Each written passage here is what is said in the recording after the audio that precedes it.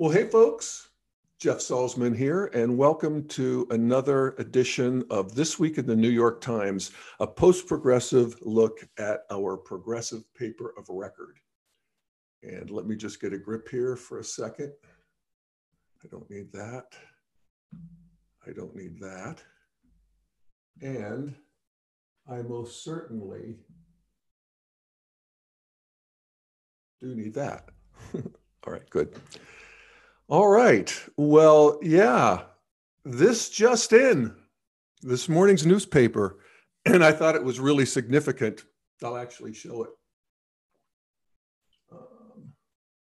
Yes. It is a column by John McWhorter, and I've talked about John McWhorter before on the show. He's a new columnist to the New York Times. And John McWhorter comes out of, I've mistakenly referred to him as a conservative in the past, but he's not. He identifies himself as a classic liberal. And he just wrote a book that was a big bestseller called Woke Racism: How a New Religion Has Betrayed Black America. And in it, this is from the Google description, McWhorter argues that an illiberal neo-racism disguised as anti-racism is hurting Black communities and weakening the American social fabric. So John McWhorter, who is Black himself, he's off and on with Glenn Loury and a lot of these Black intellectuals that are coming from, even though he doesn't self-identify from the right, he's a hero, let me put it that way, to people on the right. So he's now been hired as a columnist for the New York Times. He is a linguist by profession. He is a professor at Columbia University. And he wrote an article today that was, I thought, surprising and very good, very persuasive to me. And it's called Gender Pronouns Are Changing. It's Exhilarating. And you can see they have a picture illustration of little Scrabble pieces with who, she, him, they, and on he goes with this article. And I will share from it, make a couple comments on what I think is the integral nature of him. And he's somebody I really like to pay attention to because he really can operate in several different worldviews at the same time. So here it is. Let me just see. It was in the printed edition. It was in praise of new pronouns. So that's how they sometimes change the headline. At any rate, he writes. Oh, I also wanted to make the point that when I talk about this pronoun thing, this is a big flashpoint in the culture wars. And it was, in fact, the thing that kicked off Jordan Peterson as a public intellectual and the big superstar he is in that firmament. And that was, I forget how many years ago, probably 4 or 5 now, where he refused as a professor at Toronto University to abide by a new amendment to the Canadian Human Rights Act to introduce, quote, gender identity and expression as a prohibited grounds of discrimination. And Peterson argued that would make use of certain, making use of certain pronouns was compelled speech, and he wouldn't do it, and that was his launching point. So McWhorter's coming from a different point of view here, and even though they have a lot of the same fans. So here's what he wrote. He said, "The other day I had occasion to use the pronoun they in the new way, referring to a specific person." And he uses the example, "Roberta wants a haircut, and they also want some highlights." I wrangled it, but it required a bit of conscious effort. Pronouns sit deep in our cognition, are used constantly, and bound by habit. I know some find it wearying. Why does language have to change all the time with all we have to think about? But we are not unique. There are times when the language firmament shifts under people's feet and they get through it. And so he uses a number of examples. He talks about that in standard English, thou was the singular second person pronoun at one time.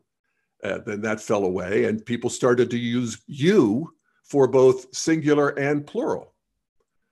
He talked about the advent of Ms. in the 60s and 70s, how black went to African American and is now back as long as you capitalize it. And, you know, he pointed out that the problem here with they as a singular pronoun for a singular person is getting the subject verb agreement right. But he talks about how that was also, you know, done and doable. And he mentions John and Abigail Adams, John Adams, of course, being founding father, Abigail, founding mother of the US. And that Abigail would write things like, I wish you was nearer to us. He talks about how people used to say, they wants to see you now, and that could be a solution. They wants to see you now. He writes, another guess is that there may be a call to differentiate singular they in writing by capitalizing it. Maybe that will catch on. Maybe not. But discussion will be as lively as the one in Sweden over the gender-neutral pronoun hen, H-E-N, which has dug in there for real. That's interesting. So he goes on, he says, you just never know how things are going to morph. Way back in Old English, the word for she was heo, H-E-O. And over time, that started to sound so much like he that in some dialects, you just said he for men and women. Were things going to stay that way, given that a great many languages have gender-neutral pronouns of that kind? One may have wondered. But instead, English developed a new pronoun. Possibly it was by yanking a new feminine pronoun from a word that meant that, used with nouns of feminine gender. Or possibly it was something mysterious that arose in England and Scotland. Theories are various, but the result was a new pronoun, she. And most likely, some people at first didn't like it. They died, and here we are. I love that. They died, and here we are. And yeah, it's, you know, progress precedes funeral by funeral. And I realized that for me, I'm 67 and a half. I don't know if I'm going to be able to wrap my head around this. I'm not sure I'm going to necessarily need to, but it does point to evolution as a continual unfolding of complexity. And that those grooves that McWhorter is talking about at the beginning of the article, you know, the pronoun grooves are very deep in a guy like me, you know. But for younger people, they have a complexity of mind that they can handle it. They'll figure it out. And the move in culture is, as McWhorter says here, it's, first of all, it's inevitable, but it's also well worth it for a reason he doesn't really mention. And that is that as we evolve, and as particularly as we move the mainstream more into a more fluorescent green, there's a deep subjectivity that comes online. We really want to be seen for who we are. We want to express who we are. Everybody gets to do that. You know, that's not really a modern sensibility, but it's a postmodern sensibility, a progressive sensibility. No repression on basic identity. And this is good. You know, people are going to be all kinds of which ways. And the roles and stereotypes and rigid categories will continue to complexify. And that is, welcome to the march of progress. And one of the reasons why we only get a lifespan and then we have to die, because at some point we just can't keep up with this stuff. And I think I may be in that. So anyway, I wanted to point that out and also to, get into this piece that McWhorter didn't, which is this idea of seeing people for who they are in these gender fluid ways. People are far more gender fluid than we were taught that they were, even though we knew when we were kids. I was a gay kid in the Steel Valley of Western Pennsylvania in my teenage years in the 70s. And I knew I couldn't be who I was. And there were other kids in my class that you could see they had a harder time hiding it. And they paid the price.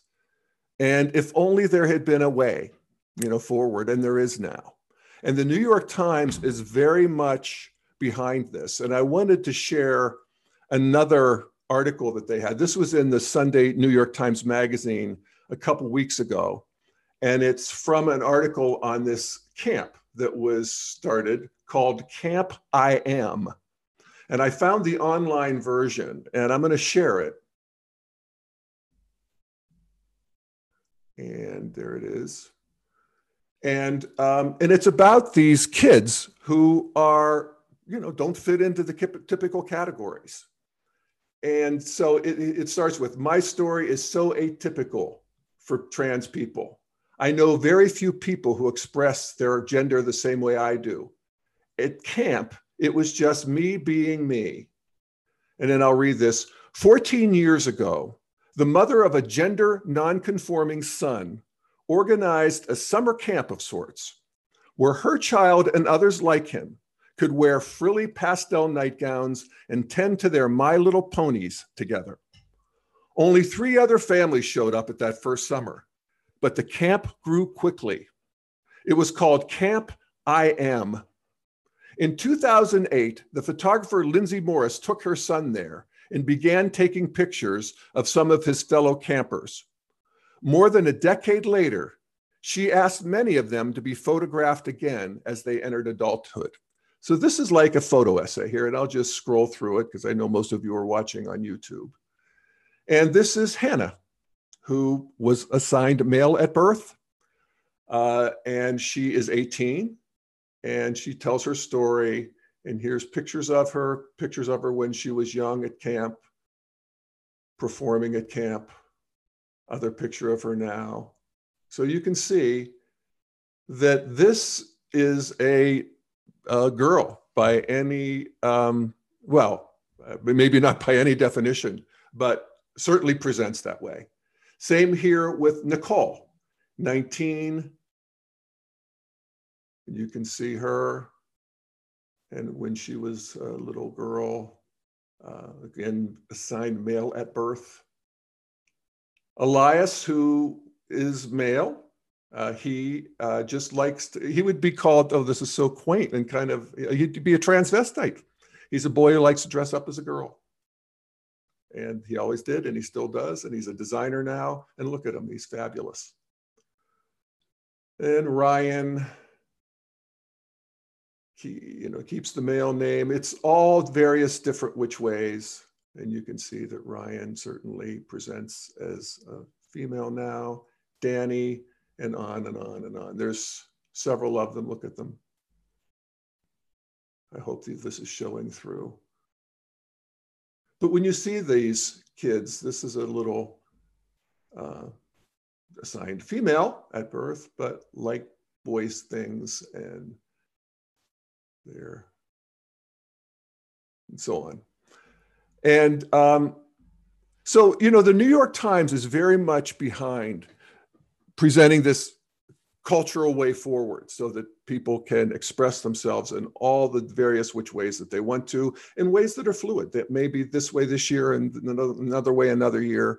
And again, this is very disorienting to people my age, even though I'm gay, I was disorienting to people back in, my day, earlier days. So, again, welcome to human evolution. What the New York Times hasn't covered that I've seen, and perhaps they have, but, there's of course, a lot of controversy around this gender fluidity. It's not particularly welcome in modern sensibilities. It's seen as, a great evil, really, in traditional circles. And, you know, we see that in various countries with the center of gravity traditionalism. We see that in the Taliban. You know, we'll see if they start executing gays again. I guess there has been some of that. But, you know, in the developed countries, this is a move that's happening. And the fuller story would include, and this is what I'm not sure I've seen the New York Times cover, is the detrans movement. The movement, you see it on Reddit. There's several big communities there of people who have transitioned and now they want to transition back. This actually will probably be more and more acceptable. But of course, a lot of them have surgeries. A lot of them have delayed their puberty. And there's consequences to that. And there's an ideology around letting everybody be who they are that has itself become oppressive. And again, welcome to the culture wars. But a bigger story would include that. But I can't critique this story for that reason, because not every story can cover every issue. And when you see these stories here in this camp I am, you can see that, thank God, you know, that's a girl, you know, thank God that there's a path for that little born as a boy to be the girl that she feels she is on the inside. And there doesn't seem to be much regret in these kids. So again, we're just figuring this out, people. And I'm very happy that John McWhorter threw his weight as a linguist around the pronouns. And yeah, I think it's a really sort of an interesting move in the whole New York Times kind of territory.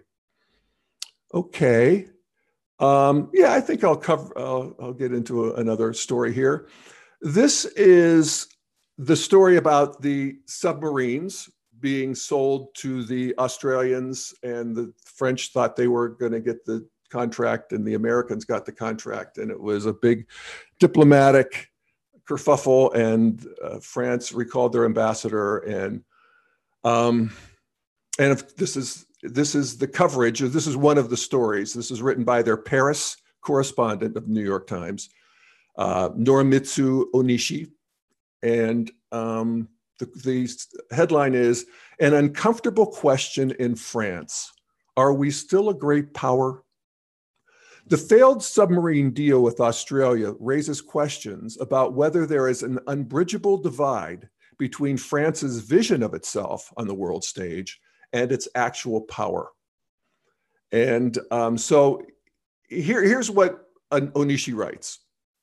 He says, "Europe is speckled with fading former imperial powers, but France has clung more than most to its past as a great power, still seeing itself as having global interests, partly because of territorial possessions in the Indo-Pacific and the Caribbean.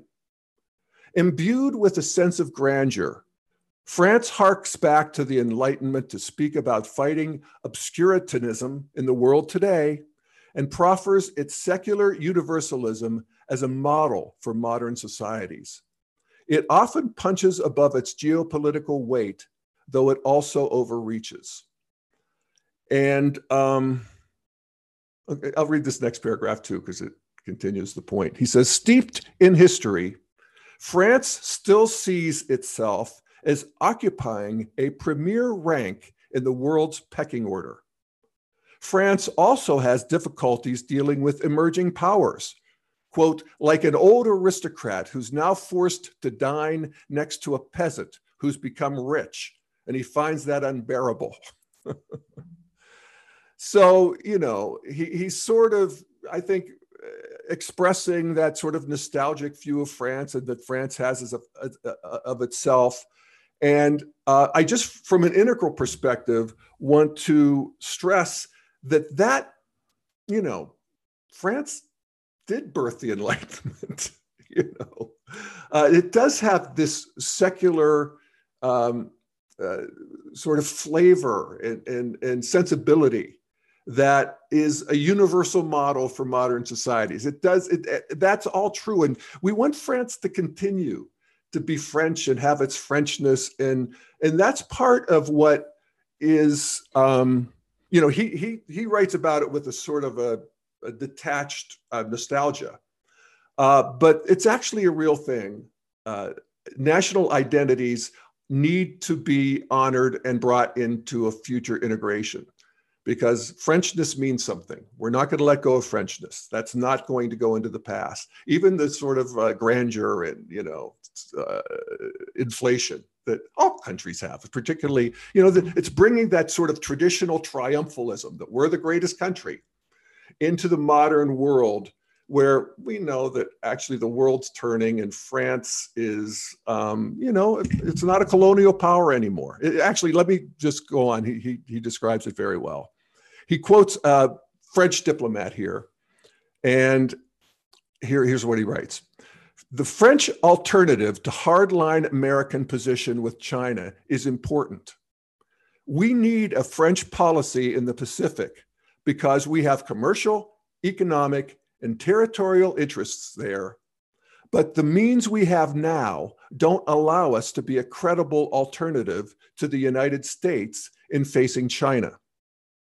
While France's military is dwarfed by that of the United States or China, it does remain one of the world's strongest and is backed by a world-class domestic military industry. France has 5,000 to 7,000 soldiers in the Pacific at any given time, 20 to 40 military aircraft, and 7 naval ships. It's the only European nation with genuine military strength in the region. France also has a seat on the UN Security Council, giving it a measure of hard power around the world. But for the great power that France once was, it's sometimes just not enough. So, again, this points to that letting go of the identity of the, basically colonial power, moving into a modern sensibility where modern countries don't really worry about fighting each other. I mean, it's sort of quaint, this recalling of the ambassador and this diplomatic kerfuffle, as if there is any danger of the United States and France really coming to blows in any significant way. I know this is a significant issue and there are real consequences. And so there's nothing where that's not true. But this is, it's like when they found out during the Obama administration that we were bugging Angela Merkel. And it's like, what?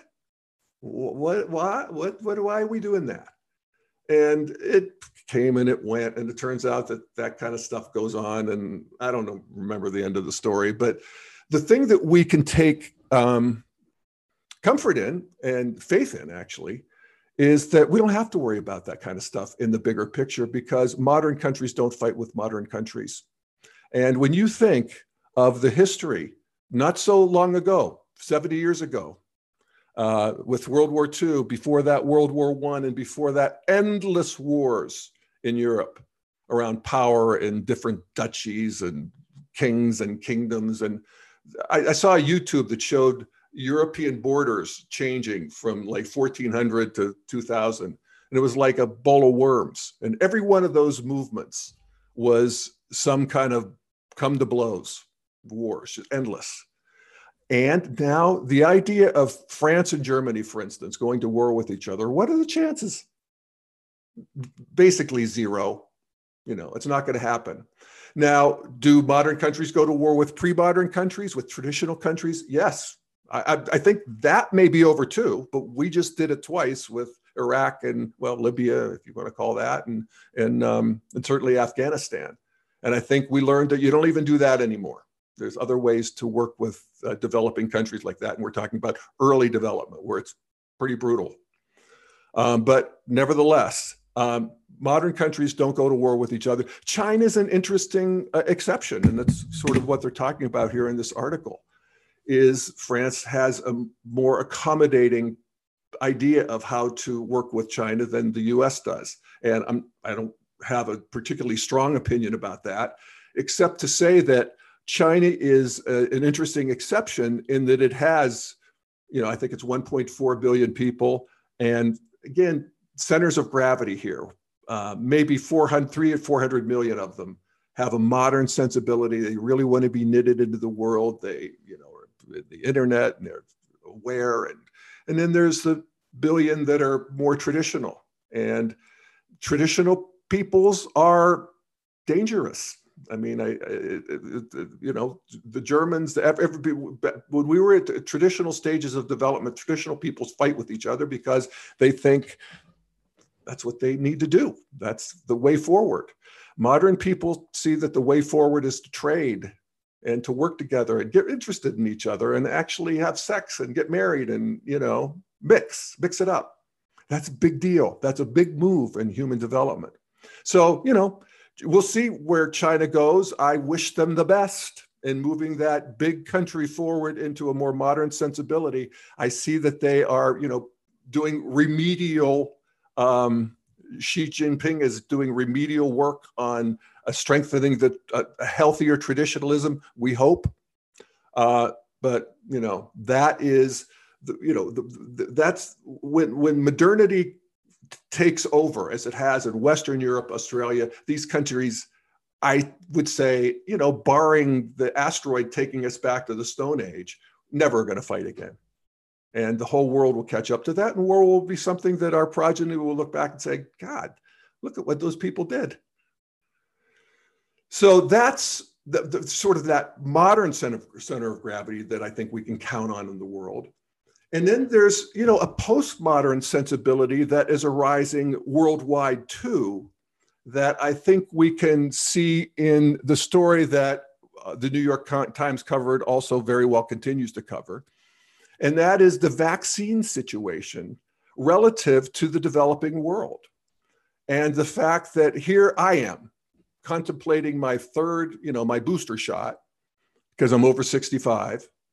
And there are countries in the world where the vast majority of people, are waiting for their first shot, and they don't make vaccines. We're talking about African countries. There was a story last night that Chuck and I were watching. We were having our dinner and watching PBS Nightly News, and PBS is very much in the same sensibility of the New York Times. It's orange green, getting greener all the time.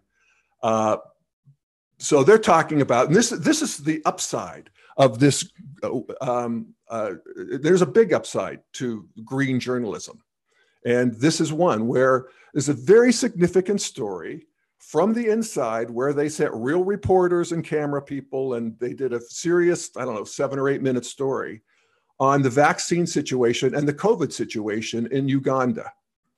And so they interviewed the health minister of Uganda, this woman who's very, well educated, and she's talking about the vaccines and the situation there and how they're being dispersed and where they're coming from. And her thesis, of course, is there's not enough. Send more. You people have 3 doses. We don't have any. And she's talking about licensing the vaccine so that they can manufacture it themselves. And, I thought that was really interesting to see all the stuff that's actually happening, how much they sort of have their arms around it in a certain way. And then they interviewed the young woman who was the head of an NGO there, and she was expressing her moral outrage at not only the developed world for ignoring, in her words, the plight of the poor in the world. I will note that Biden is, I think, 1.1 billion doses have been promised or sent. And, the world is waking up to this, that we're seeing these kinds of stories awaken our own moral sensibility that, it's okay that I'm doing this and that nothing's happening there. These are stories that would never have been told before. And they were talking about how the corruption in Uganda and how the vaccines are being lost, they're being sold. There's a black market. There are these black market treatments for people with COVID where they're literally requiring deeds to their land before they can be treated, and showing these horrid conditions in hospitals. And so, we're watching this story, And I'm looking at it from an evolutionary point of view. And Chuck says to me, as we're watching it, he says, "It's a spiral, isn't it?" And I thought to myself, yes, Chuck, yes, because Chuck likes spiral dynamics and integral. And it said, the country, if you think about Uganda, for heaven's sakes, ruled by Idi Amin back in the 70s, the butcher of Uganda, killed 500,000 of his own people, kept heads of his enemies in his freezer. He was a cannibal. And so look at how this country, even though, it's behind and there's lots of it there's still the corruption, but the movement and the fact that the world is waking up to this and we're sending vaccines and we're licensing and, by the next pandemic, we'll have a lot of that sorted out. And so, yes, it's a spiral. And so I'm thinking this to myself. And then he follows it up and he says, yeah, a spiral right down the tubes. So I said, I thought you meant a spiral upward. And he said to me, you would think that. So I did, and I just did again. All right, everybody. Well, thank you for listening in as we wander our way through the news, through mostly the lens of the New York Times, which is evolving as we all are, and everything is. So thank you again. You can find all my stuff at thedailyevolver.com. Thank you for the Progressive Post for hosting me with this podcast. You can go to my YouTube, Daily Evolver YouTube, and subscribe if you want, and all that other stuff. The other thing I would say, it's changed my life, and I recommend it because I know those of you who are not watching live are watching on YouTube. And there's that little gear down in the bottom right that you can click, and you can adjust the playback speed. And I'm all for playing me back fast if you want. I'd play everything fast, and it's amazing how much you can take in. And half the time or 25% left time or whatever. Anyway, that's my thoughts for today. And thank you for joining me. And we'll see you next time for another edition of This Week in the New York Times every Friday. See you then.